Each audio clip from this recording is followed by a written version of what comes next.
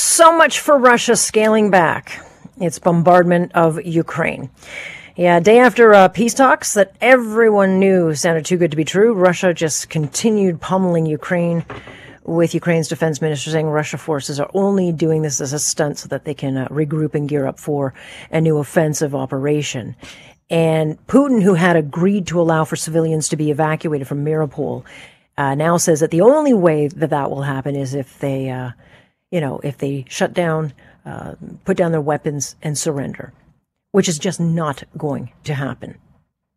And so the city which he keeps shelling, which has literally been turned into rubble, the people will still stand there despite this massive humanitarian crisis with 160,000 Ukrainians unable to get food in that city, shelter, or clean water, which, of course, Putin doesn't care because starving to death is just another weapon for him.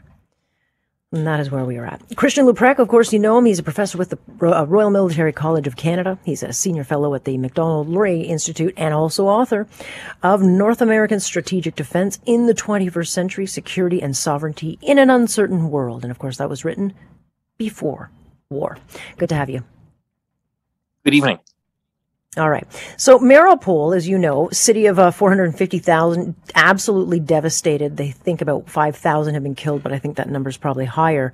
The Ukrainians will never give up this city because it's a Putin win. He wants to keep it so that he can control the coast and create this bridge between the Donbass and Crimea. And it would allow Putin to cut Ukraine off really from the Black Sea, where they ship out exports of grain and iron. So they won't give that territory to him strictly because it would hand him a massive win. All right? Yeah, there is another dimension to this. So what we see here is obviously what the Russians did in Aleppo and Syria and what they did in Chechnya in terms of demoralizing local populations. And I think they're using Mariupol as a caution to Ukraine about what's going to happen to other Ukrainian cities if Ukraine doesn't essentially give in to Russian political aims and demands here. But the other dimension to this is that Russian logistic lines work by rail. And so that means the Russians need to control the train stations. And so by denying Russia control of the major cities, it means Russia can't control the train logistics hubs, which means that Russia can't keep moving further inwards, because if they have to do their logistics by road, it means they can only go about 100 kilometers or so from territory that they control. So holding on to Mariupol also has important logistics implications for Russia themselves, beyond sort of just the symbolism of trying to close that entire land loop around the southern coastline of Ukraine. Right. And I mean, look, no one in Ukraine gave a lot of thought to the peace talks, which were kind of sold as, well, it's a step forward, which Ukrainians were saying, no. There's no way they're going to stop doing this. And of course, we can't trust Russia because they lie, and they have shown time and again that they cannot be trusted with anything that they say. And so the bottom line is, they're not winning, but they're also not losing. I mean, I think, Ukrainians have put up a huge front, and certainly I think achieved more than anyone could imagine here. But, to suggest that they have won outright is impossible given the damage and the infliction of devastation that Putin has made. And Putin still has, whether it's, looking chaotic or not, he still has a lot of weaponry. Yeah, so I think what Ukrainians understand that much of the West misses is that, of course, Russia has been controlling and coercing its periphery since the 15th century. So the Ukrainians have been at this for 600 years. They understand how the Russians act. So this is just a continuation in a long playbook. And that's why they know that they can't trust Russia with whatever Russia says. And that's why you have to interpret everything that Russia says and Russia does with considerable caution. I think that's sort of one approach that the Ukrainians are taking here. The other, as you rightly point out, people always talk about Ukraine needs to win. And of course, Ukraine doesn't need to win. Ukraine just can't lose. And what they've demonstrated, the Ukrainian defenders, is that they can make life. Yes, Russia can make life extremely painful for Ukrainians, especially in urban centers. But the Ukrainians have demonstrated that Russia cannot achieve its political aims on the battlefield, that the regime in Kiev is still in place, the democratically elected regime, that Ukraine will not be reduced to a demilitarized quasi-status of a Soviet republic that it had under the Soviet regime, that Putin has not been able to divide the European Union and NATO, and he's not been able to reduce American influence in Europe. To the contrary, we're now back up from 68,000 US troops in Europe to 100,000 troops. And I think that's the key message to send, that Putin will not achieve his aims. The question, of course, is Russia has mass and Russia has scale. So they can keep this up for months to come in a way that is much more difficult for Ukraine to do, even with the Western support that it has. Well, yeah, because they're facing not just, a constant bombardment with these awful weapons and mass destructive bombs, but they're facing starvation. I mean, people can't eat. They're now eating animals that they find on the street.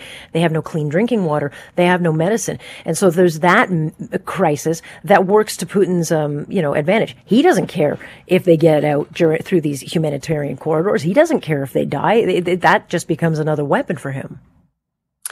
Yeah, and I think it also reflects the state of his own military, right? So people getting ration packs that expired 10 years ago.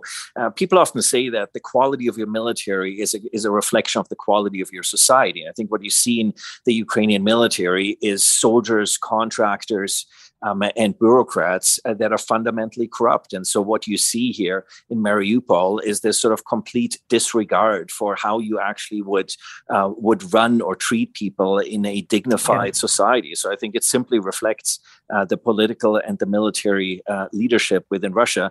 And of course, it reinforces for Ukrainians that you have to hold on for dear life, because it's clear to every Ukrainian, regardless of the suffering, that the suffering will always be worse under Russian regime than whatever they have to endure today.